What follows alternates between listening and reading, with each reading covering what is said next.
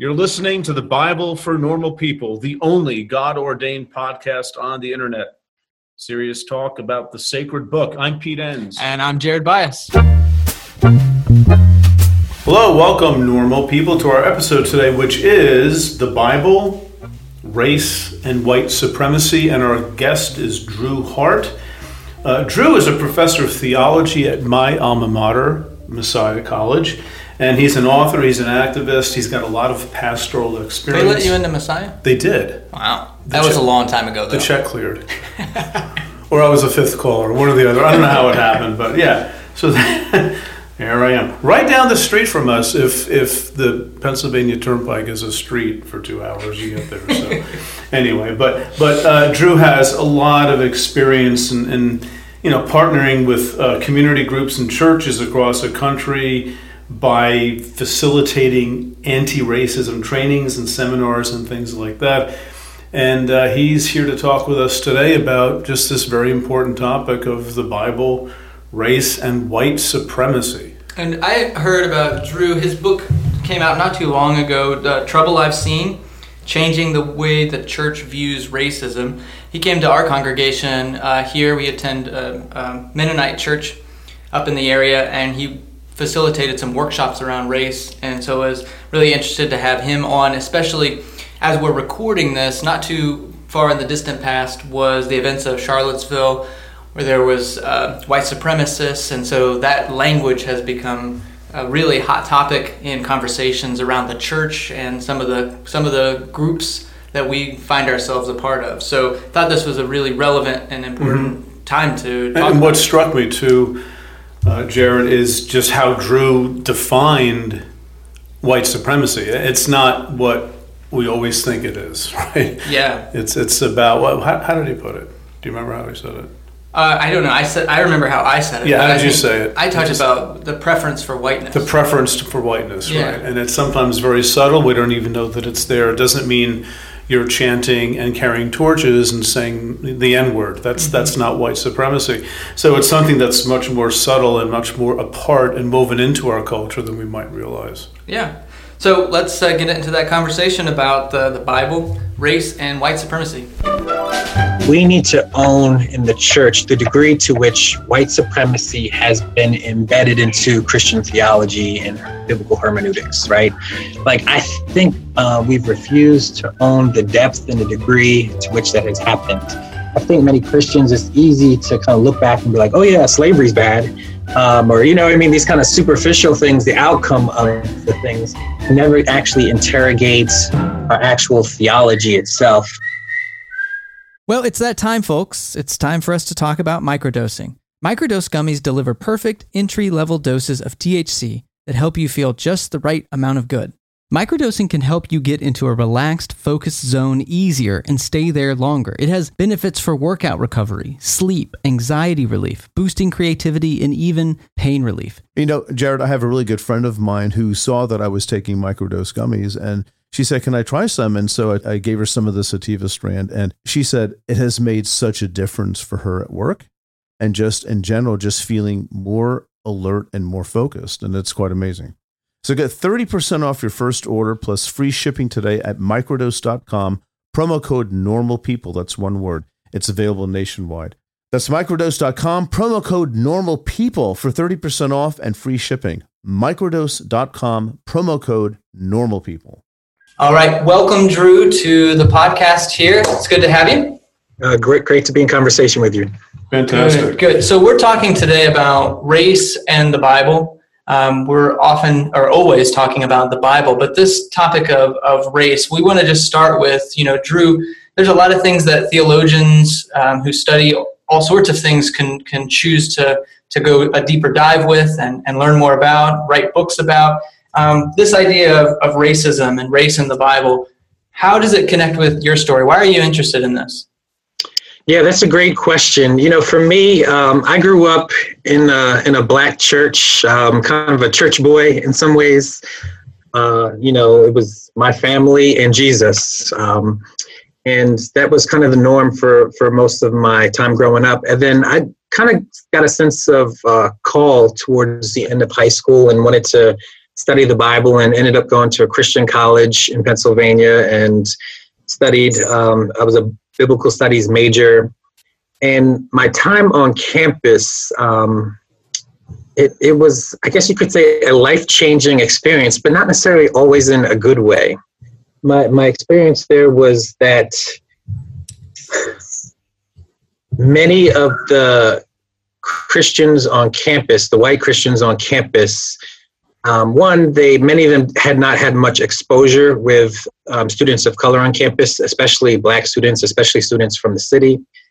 But even more than that, I repeatedly encountered what I would call anti-Black racism, a fear of my body. And it was kind of strange to see how many people were threatened by me, kind of having this sense of, being scared and intimidated by my presence. And I would hear repeatedly students call other Black students thugs and all those other kind of terms that go along with just the Black stereotypes of Black people being dangerous. And so for me, it was eye-opening because my expectation was that I'm going to a school where I'm going to, be with my brothers and sisters in Christ, and this is going to be an amazing experience. And I kind of really misjudged, what the broader Christian community was going through and dealing with. And it caused me to struggle and ask some really hard questions about Christianity in general, but more particularly Christianity in America and the kind of white Christian formation that many of my peers had received. And so that sent me on a trajectory. I was a biblical studies major in college, and then my MDiv time, I was really much more focused on those questions. And then before I knew it, I found myself in a PhD program, diving even deeper. I'm wanting to think about Western Christendom and the history of it and white supremacy and how that flows out of it. And so all these things just kind of developed out of initially my negative experience that I had with many white Christian peers that really didn't exhibit what I thought was Jesus-shaped lives as it related to most of the students of color on campus. Well, so, how did you handle that during your college experience? Did you have like a community you could detox with, or were you sort of on your own and just pondering and brooding over this in your own mind, or did you have a positive outlet? How did you handle that? Yeah, so it was a few things. I often say that my first 2 years on campus, it was more probably just a kind of coping mechanism. I'd make a lot of like racial jokes that were like stupid, my big Black fridge, and I don't know, nothing really substantial, but it was just my way of trying to make sense of being a Black body in a place that there were so few of us there. But because I was a Bible major, one of the great things about my program was that, we asked really tough questions in the classroom. Mm-hmm. I saw in the classroom just a very different way of looking and reading scripture than I had before that forced me to think like what I'm seeing out in the everyday, experiences and encounters on campus and what I'm learning in the classroom seem to be very different. If God really is this kind of justice-oriented God and the God that brings Jews and Gentiles together, then why is this really all this mess existing as it is? And so that was one resource, was just being a Bible major. But even more than that, I began to cling more and more to other students of color on campus in a way that I hadn't really relied on them prior to that. And so many of the students of color just became a family and a safe haven to kind of lean on when things got really challenging. Before we talk about the race in the Bible, let's just hang out with race for a minute, because you've already used a lot of concepts I think we could unpack and talk a little more about that you can maybe help define for us maybe further. So some of the things I'm thinking about: white supremacy, anti-Black racism, which you connected to fear in some ways, talking about Black body and that experience. Can you maybe just take some of those concepts and tie it to race and society and help us get a fuller picture of what we're talking about for those of us who aren't people of color, maybe haven't experienced or maybe can't really grasp? Yeah, no, that's great. White supremacy, that's certainly a term that needs to be unpacked, especially right now, because it's a term that's being used quite a lot, both mainstream and in everyday conversations because of some of the current events. But one of the mistakes that we make when we talk about white supremacy, I think, is that we think that it only applies to folks who are participants in the KKK and neo-Nazis and, some of that overt public stuff. We think of white supremacy and we think of burning crosses and calling, black folk the N-word and all that stuff, and footage from the 1950s and 60s. But if we really understand white supremacy, just in terms of the actual meaning of it, really what it's about is racial hierarchy, right? That's another way that we could use a different word, racial hierarchy. And all that means is that that the way that race has been constructed, like race itself is a social construction, like biologically, there aren't races as people imagine. It's ways that we've kind of construed humanity. But it's not just a neutral construing of different groups. It's all designed to create a hierarchy to say who is better, more superior, more intelligent, smarter, beautiful, normative, any of those kind of categories. And so white supremacy is really about that racial hierarchy that, again, we can see going back to like colonialism. Think about Christopher Columbus, right? As he comes over to America, to the Americas, he's judging up, his superiority in relationship to the indigenous communities that lived here first in America. When they brought Africans over, they deemed them to be at the bottom of all human races, right? And so they actually, you can see Immanuel Kant and all these supposedly great Enlightenment thinkers, many of them had like very clear scales of hierarchy in terms of who was more superior and who was least superior. And always white Europeans were always at the top and black Africans were always at the bottom. And so white supremacy really is about that idea. It's an ideology that claims that Europeans are more superior than everybody else around the world.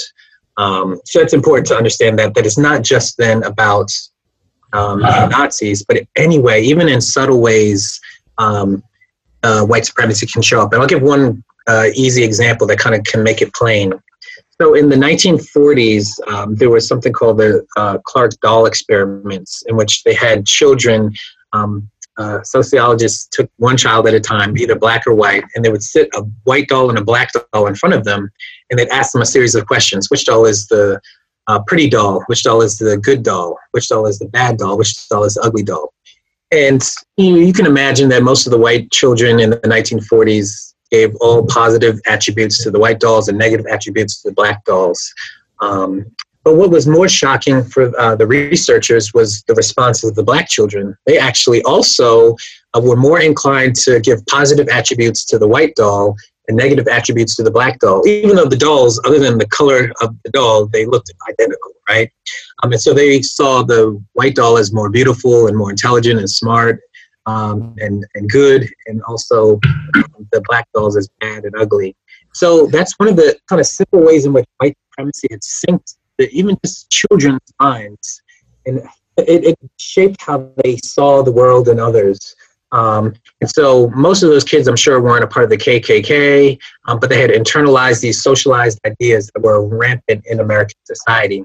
And much later now in the 21st century, that same experiment has been reduplicated with even more nuance and different shades and all kinds of stuff. And they're finding a lot of the same results, is that all children, especially white, but all children are inclined to internalize this idea of white supremacy. And also, on the other hand, anti-blackness. That's what I meant when I said anti-blackness. This idea that not only is there a racial hierarchy, but that one of the most permanent functions and features of our racial hierarchical way of thinking is that blackness is bad. And so so black people have always been deemed especially bad, negative, dangerous, thugs, criminals, all these kind of terms that have kind of morphed over time to describe African American people.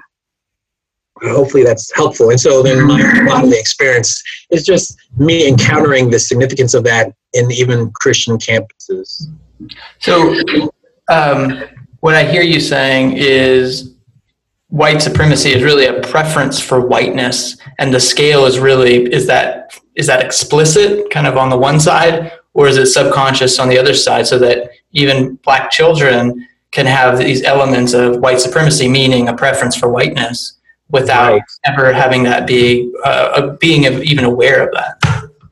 Which then it's so if that's the case, which I think evidence shows that it is, then we can't. It's too simple to just scapegoat neo-Nazis and KKK and say, "Oh, those bad white supremacists," because it permeates our whole entire society in ways that even many Black people aren't necessarily aware sometimes of the ways that we've internalized it. And so it's something that all of us need to take seriously and begin to kind of commit to, intentionally working on and undoing in our minds. Yeah, and maybe say within that, you talked about the anti-Black racism, and you connected it with fear, which I think strikes a chord with me, because when I was trying to understand a lot of this idea of white supremacy or racism systemically, it didn't really click for me. I didn't understand it for a long time until, for whatever reason, I was confronted with the idea. Maybe I was finally self-aware enough to know that in certain places, for instance, I was in Phoenix and would take public transportation to teach at a university, and I found myself sitting by a lot of people of color. And when I was sitting still and was really aware and open to even asking the question, I found out what was really happening was I was afraid. Yeah. And so it wasn't a negative feeling like antagonism. It was just a fear. So can you say that was just so profound of a revelation to me, sitting on that train thinking, oh, I'm afraid. Why am I afraid? Because I'm sitting next to a Black person. That's what systemic racism is. Oh, I'd never had considered that before. So just, can you say more about that as a phenomenon? Yeah, and this is one of the kind of, to really understand it, in some ways we have to really understand the history in our country obviously, I think we can underplay how much slavery still shapes, the aftermath of slavery still shapes our social interactions today. During slave times, Black people were believed to be designed to be slaves for white people. After slavery ended, one of the biggest problems was that now Black people are roaming free and are not in their right place. And especially, obviously, that rhetoric became particularly strong in the South, right? Mm-hmm. We need to restore the social order, put people back in the right place. And what did that look like? This is post-slavery. We see the emergence of the convict leasing systems, right? Where hundreds and thousands of Black people are basically put in a neo form of slavery through the convict leasing system for things like not getting permission to change jobs or loitering or whistling at a white woman, right? All these things happen. There's also the sharecropping system, which is also a neo form of slavery, again, where people are working the very same lands that their foreparents worked for as slaves. Now they're doing it and basically stuck in a cycle where they can't get out of it, and where white people can change the terms of the agreement so that they're always in debt year after year.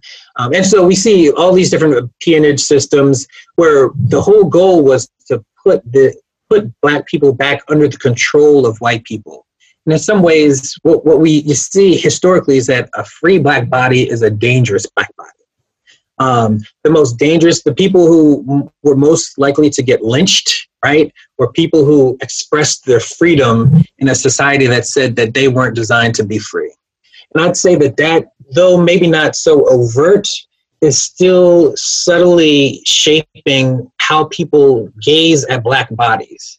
That Black body, we've been taught, all of us, Black people included, have been socialized by hundreds of years of racial inertia to see Black people as dangerous.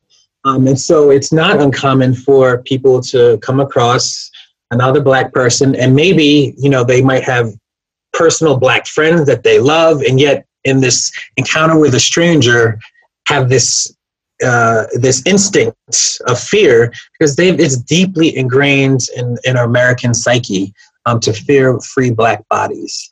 They're dangerous, right? That's the rhetoric. And so even the language of thug, which gets used now, is just a new form of communicating those same old ideologies. It's mutated, it's upgraded its software to, 3.0 or whatever, but it's still the same basic, has the same roots going all the way back to... It's a racial slur.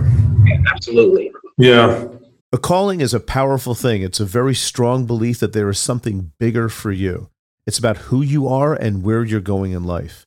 You may be in college, you may be halfway through a career, but you want something different. There's a place for you at Union Presbyterian Seminary, where students are prepared for a call to ministry. At Union, you will find a diverse community. You'll find students from different denominations and professors who will listen to you and challenge you. You'll find people who help you find your own path.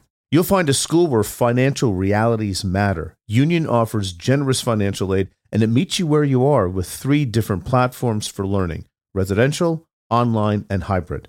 You'll find a world-class faculty who will invest in you, a community long after you graduate that supports you and equips you for service and for leadership. Safwat Marzouk, who has been on the podcast here on the Bible for Normal People, is a faculty at Union Presbyterian Seminary and is slated to write one of our upcoming commentaries. It's no secret, if you're a listener to the podcast, how much Pete and I have relied on our seminary education and how much that has shaped our view of the world and all of our work here at the Bible for Normal People.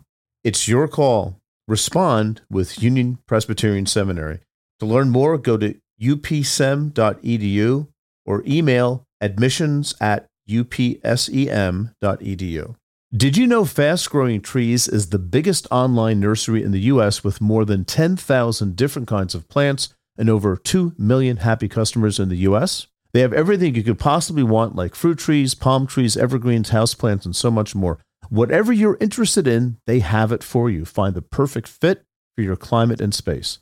Fast Growing Trees makes it easy to order online, and your plants are shipped directly to your door in 1 to 2 days. And along with that, their 30-day Alive and Thrive guarantee is amazing. They offer free plant consultation forever. We got our bushes in, and you can tell I don't know what I'm talking about because I just called them bushes, but we got them in last night. And Fast Growing Trees knows what they're called. Exactly. That's the whole point. It comes with this placard that tells you exactly what to do like you were in 5th grade, which is the exact instruction level that I needed. And it was very easy to follow. We loved the process. This spring, they have their best deals online, up to half off on select plants and other deals.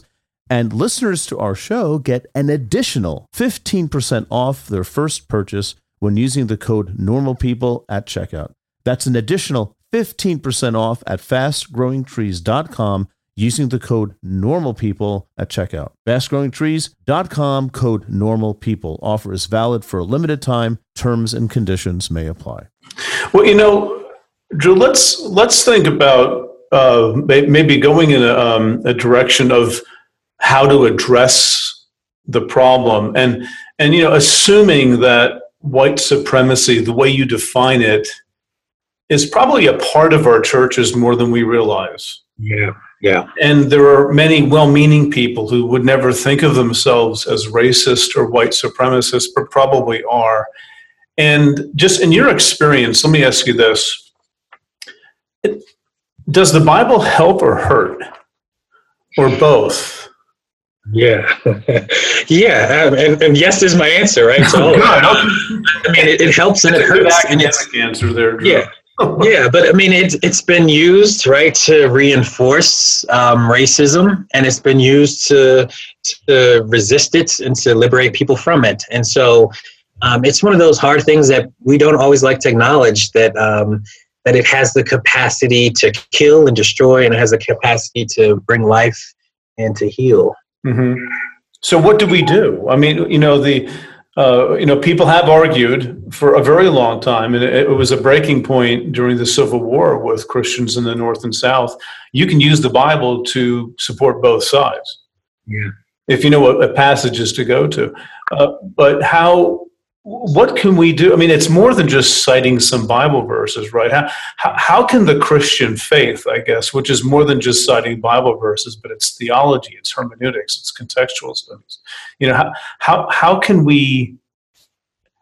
we help this? If that's even the right word, how can we be agents of healing and change in the church? And how might the Bible be helpful? How might a particular use of the Bible be helpful to move us in that direction? Yeah, that's a great question. So I would say one of the things that I think needs to be taken seriously is let's pay attention to the particular traditions that have been especially liberative and peaceful and transformative in the midst of these challenges, right? And so So there's no question that, as you mentioned, you can pick any verse you want to and kind of, stack them in the right order and make your case. But there are particular ways that certain communities have read Scripture in a way that has been life-giving, that has been transformative, has been restorative. So I make the case that, that particularly, I think about like the Black church, I think about Anabaptists, I think about many Christian communities that have emerged from the underside of white supremacy and Christendom, that have gained particular hermeneutics and ways of reading Scripture together that are life-giving. And so we ought to, as Christians, all of us, be paying a special attention to these communities that have different ways of approaching the texts that don't lead to more oppression and domination and killing of others. So that would be my starting point, was to just suggest who are the Christian communities that have helped salvage Western Christianity from itself, right? And how can we sit in circles and in conversation with them around the biblical narrative and begin to study and to read these texts anew, these sacred texts anew, and see which texts are we talk about the canon within the canon. What are those particular texts that are really important for different traditions? What are those texts and how are people interpreting them? And I think that process for all Christians is really meaningful, right? That learning, so I teach an African American theology course now at Messiah College. And, as much as I love, having as many African American students as possible in my class, I also believe deeply that this class is meaningful for all students, and that will enrich all of them to take seriously both the theology and the ways of reading Scripture that have emerged over time by Black Christians in the face of white supremacy. Well, I'm just picking up, Drew, on what you just mentioned. Is there a favorite text or narrative or story that maybe you might use in classes to help people see things from, let's say, a non-dominant culture perspective? Something to really push people to see, listen, look at what the Bible is doing here, and how can we apply this to our day and age? Are there any narratives or stories or passages that you find to be more helpful than others? Yeah, and that's the thing. I think that there's tons of them, right? I think for me, sometimes, even as I'll say, Scripture can be used in all different ways. Sometimes I have to remind myself of that because it seems so obvious. Yeah. For me, the Bible seems like such a prophetic and liberative text. But I do know, and I'm very aware of the texts that have been used otherwise. But to answer your question, I think simple stories like, Jesus, when Mama Zebedee, right, comes with James and John, Jesus, right, and, who wipes the spit off their face and tries to make this, deal with Jesus. And what's interesting is that after, the disciples, they get angry, and that they, I guess maybe were not on the end, I don't know. But Jesus kind of responds to them by saying that the Gentiles lord it over you, right? So that's what they do. They lord it over you. And so even that language, for many of my students don't even think about the fact that the Gentiles in that case are these Romans that are oppressing them, that are occupying their lands, right? And so all of a sudden you see Jesus naming and unveiling not only the hierarchy, but the power dynamics in play, and then saying it's not so among you, that's not how we live life, right? So there's this kind of non-lording over others way of life that Jesus is kind of pointing them to. I think that's just one small example of just reading these texts and thinking about ways that they kind of undermine and unsettle the kind of white supremacist domination that kind of has gone on in our land for so long. Well, Drew, I want to go back to something you said earlier about a canon within a canon.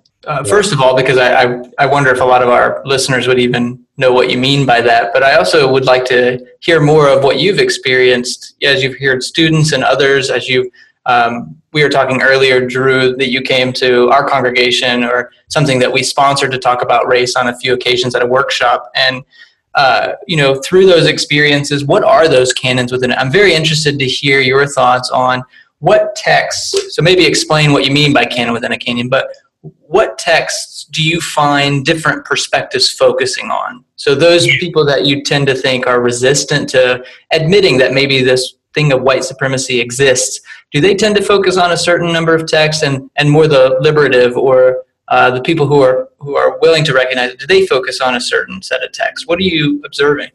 Yeah, so it's interesting because I think sometimes I feel like many folks actually have never actually read the Bible. So there are stories and ideas and verses that I think kind of get privileged for a lot of folks. I think that, obviously, this is maybe a little crude, but, John 3:16 is in everybody's head, right? And I think people in general think they like the Gospel of John. And I think people will quickly highlight the violence and judgment of God in the Old Testament. And so there's certain texts that I think for many American Christians, at least certain stories, biblical stories, begin to emerge as being privileged, as ways of talking and lenses through which we can see God, privileged texts that define what Christianity is about for them, that define, escaping this evil world, not worrying about, the creation and the people that are within it. I mean, for conservative, as you know, Drew, for conservative Christians, escapism is almost what the gospel's about. Right. And so you don't have a lot of room for what people also call social action. In fact, that's what the liberals do. That's what the liberals do. So you're not going to have a lot of time, with a mentality like that to sort of discuss this issue, which actually affects people. And maybe one of the ways forward, which I guess you implied before, but is having people with different skin color interact with each other and get to know each other. So this is a humanized issue, not just an abstract thing out there. Right, absolutely. And so I would say, like, on the other end then, so some of the texts, historically, Black church tradition has emphasized the Exodus narrative. And so the idea of, God being a liberator of the oppressed has been a huge theme that you can see through most of the spirituals and a lot of the Black church tradition. Certainly not without problems also, as, I know many of our Native American brothers and sisters will, also point out some of the challenges of focusing on that text and what that means for them if they are Canaan, if they identify with Canaan and the conquest into Canaan. But nonetheless, I think, what are these key texts along the way? And I think, for most Christians, even just taking seriously the life and teachings of Jesus, right? Not just Jesus is my savior, and once, as you mentioned, just help me escape this world, and that we want to actually take seriously his teachings and his life, and think about how that shapes us in a very different kind of way. Because I would argue that race is it's a kind of formation, it's a kind of discipleship, and so if our Christian discipleship is distorted, then we need to even that much more take seriously trying to be shaped by Jesus even more significantly in our Christian traditions. And so I think that it's interesting, like for me, I've studied not only African-American theology and Black theology, but also like Anabaptist theology. Some of this, even though the emphases are different, in some ways, there's a lot of similar moves, right? This kind of turn towards the particularity of Jesus is one of the similarities that we see between these two traditions. Even if one is focusing more on the peace of Christ and the other the liberation of Christ, they're both making a similar turn to kind of push against the abstract Jesus that's being utilized to justify oppression. They're kind of turning towards actually going back to the story of Jesus and seeing that as more liberative. Well, in what I'm hearing, and maybe this is even a question / comment for Pete here and for you, but what I'm hearing is there's something too, because I'm thinking of all my kind of progressive friends and a lot of my conservative friends who had self-identified that way.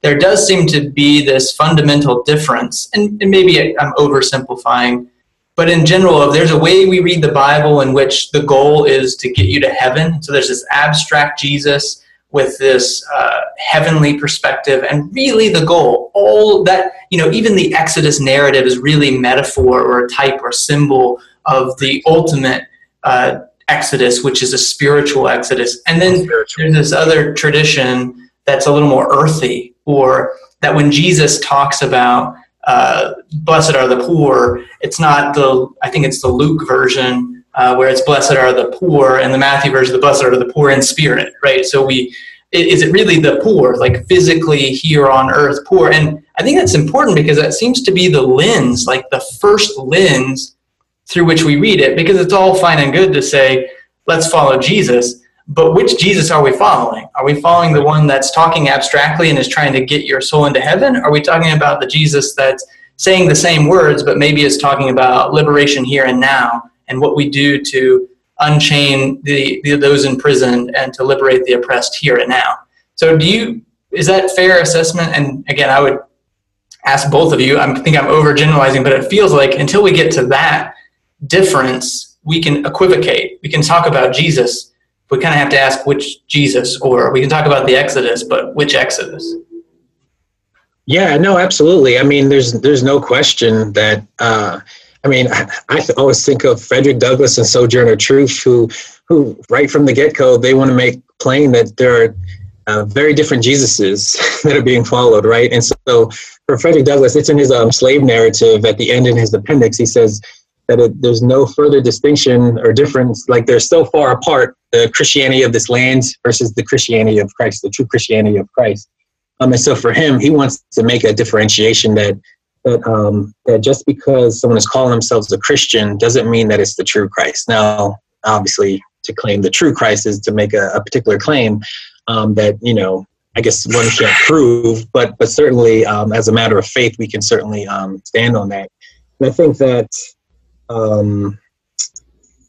that the difference between the escapism of, let me say my prayer, let me go to heaven, and that's all that matters, and everybody else can go to hell, versus the kind of actually taking seriously that Jesus, was it Luke 4:18-19, he says, the Spirit of the Lord is upon me because he's anointed me to bring good news to the poor, release to the captives, recovery of sight to the blind, let the oppressed go free, to proclaim the year of the Lord's favor. Well, if Jesus really means that, then that's a very different kind of posture towards others and towards people and the way that we engage every day. It strikes me too, Drew, that maybe another way of putting this is that, we all have our theological lenses through which we look at things like day-to-day social issues that affect us. And maybe, part of the power of things like what has happened recently, at least when we're recording this in Charlottesville, is to force us to reimagine our theologies. Yeah. That how much our own thinking, none of us has God in our hip pocket. Right. And, we all create God in our own image. We really do. I know I do. But we need to be reminded sometimes that those lenses can actually distort our understanding of the real thing. And maybe that's part of what we're talking about here. We have Christians who see things in certain ways because of how they've been taught and how they've been conditioned, and they highlight certain passages and minimize others, or they choose an interpretation of the Exodus story that is maybe more abstract and less liberative because that's how they've been taught. And that will affect how they deal with people who look different than they do. That's a big task. We're talking about theological re-education. Yeah, no, it's very, as you were talking, it made me think of a Dietrich Bonhoeffer quote. When he was in prison, he says something to the effect of like, everything you might expect of God has nothing to do with that. And then he goes on to say, like, we need to immerse ourselves slowly again and again into the birth, life, teachings, death, and resurrection, right? So this idea that we all have these projections of God that we make. Mm-hmm. So there really is a different kind of formation that we need to enter into that's going to continually and slowly and patiently undo those filters, right? And so what are those practices that we need And to being self-critical, which is hard to do. We have to be self-critical. And there's nothing to push us towards healthy self-criticism, not a loathing, but a healthy self-criticism. I think there's nothing to push us towards that better than life. Yeah. Stuff that happens that we see and that makes us think, my goodness gracious, I sort of agree with those bad guys over there. What's wrong with me? What am I thinking about? Where is my head right now? And boy, that takes a lot of time, I imagine. Yeah. It's been taking a long time. It's been taking hundreds of years in our country.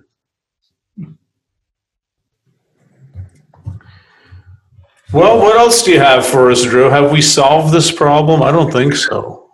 No, I mean, well, I'll just go back and, I think that taking seriously, as we've already been talking about, Christian discipleship.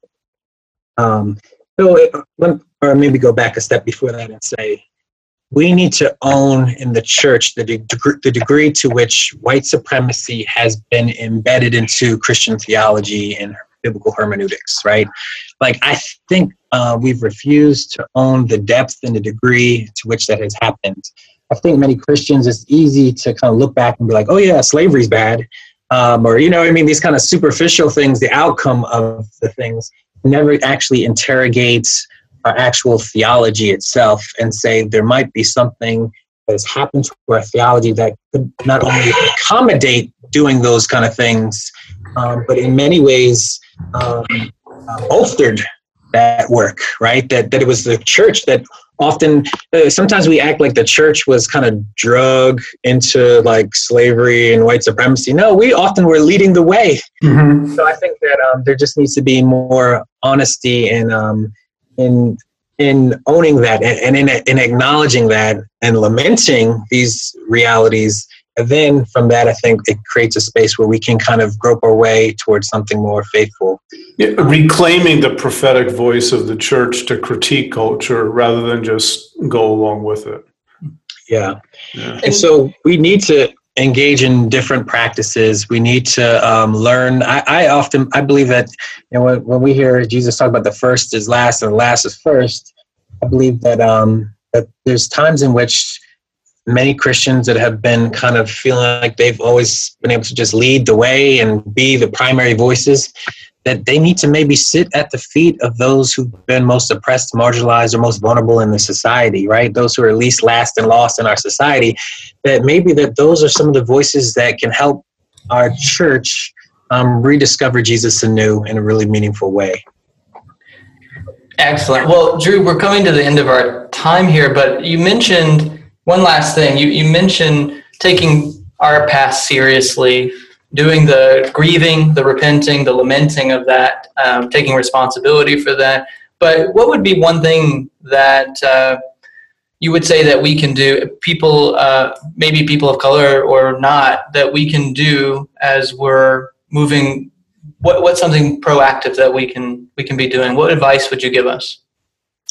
Yeah, let me see. I mean, on the most easiest basic level is start, reading from different authors and learning from different theological sources, right? Who are the kind of people that we're kind of going to learn? So if there's something distorted about our Christian traditions that allow for accommodation with white supremacy, then why don't we take some time to learn from those voices that have been marginalized and ignored and dismissed in the theological tradition that have actually for 400 years been resisting all these things, right?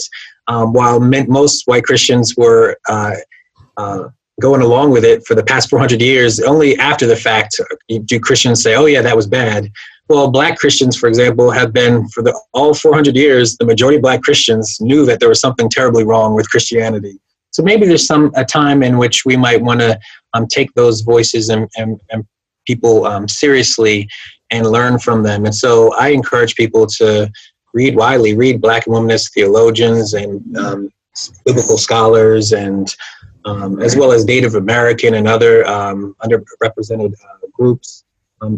Just take the time to begin to read the Bible differently in view of others. And books that actually is a very safe, easy thing to do. It doesn't necessarily have to disrupt your life, at least not initially. Now, if you're actually going to try to be obedient as you hear from God, then that should unsettle and disrupt your life. But I believe that that's a simple starting point. But even more than that, I think that, we've got to begin to live differently in terms of our daily practice. So, most people live, the average white person goes to all-white church, live in all-white neighborhoods, send their kids to all-white schools, interacts mostly with all-white social networks. At what point are we going to live into our nonconformity as Christians and not be patterned by the racial patterns of our society, right? And decide that I'm going to put my body along certain bodies that I'm not supposed to, and enter into certain spaces and dwell there that I'm told are not my spaces. And what ways am I going to begin to have new ways, intentionally develop new ways of seeing others, right? I think all these things are actually should be part of our Christian discipleship, and it needs to be embodied and lived out and fleshed in our everyday lives. What we do Monday through Saturday actually matters. Our social relationships actually matter, and our willingness to live in solidarity and struggle with those who are struggling for justice, that actually is a part of discipleship as well. Good advice, Drew. Thank you for that. And as we head out, maybe why don't you let people know what projects do you have out? Are you working on any new projects, and maybe where people can find you online if they want to learn more about the work you do? Yeah, well, first I would just note I have a book called Trouble I've Seen, Changing the Way the Church Views Racism, which is extremely helpful for just kind of entering into these kind of conversations and breaking down even further what that means for us as the church. You can find me, I blog at the Christian Century. My blog is called Taking Jesus Seriously. Though it's not always active, but on and off. A more active space that you can find me at is on Twitter.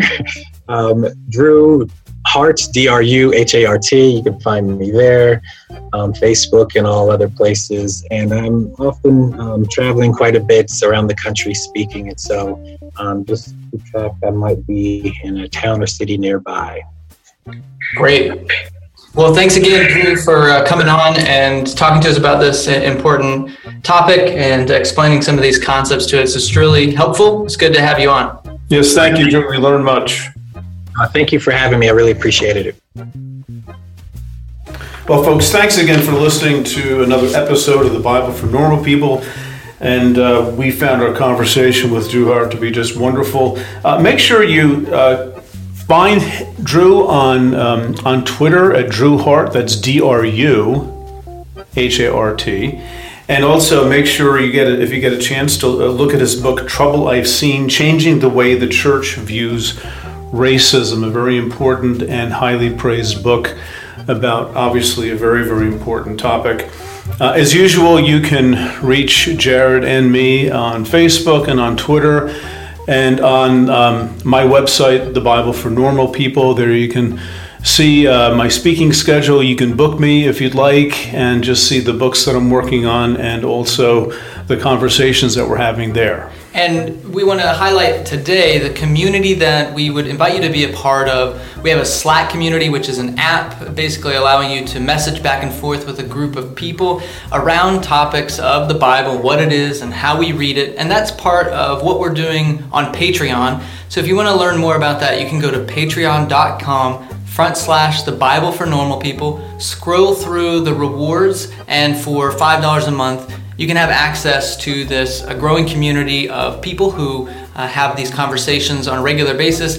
Pete and I will drop in on occasion for some helpful and, if not, sarcastic comments. Or just belch for like a half an hour and then go away. Yeah, well, it's not audio. You're going to type it out? Shoot. You're going to type out your belching? That's commitment. I didn't know that. That's commitment. That changes everything. What do I do now? Oh, no. Okay. All right. Well, we'll talk to you guys next time.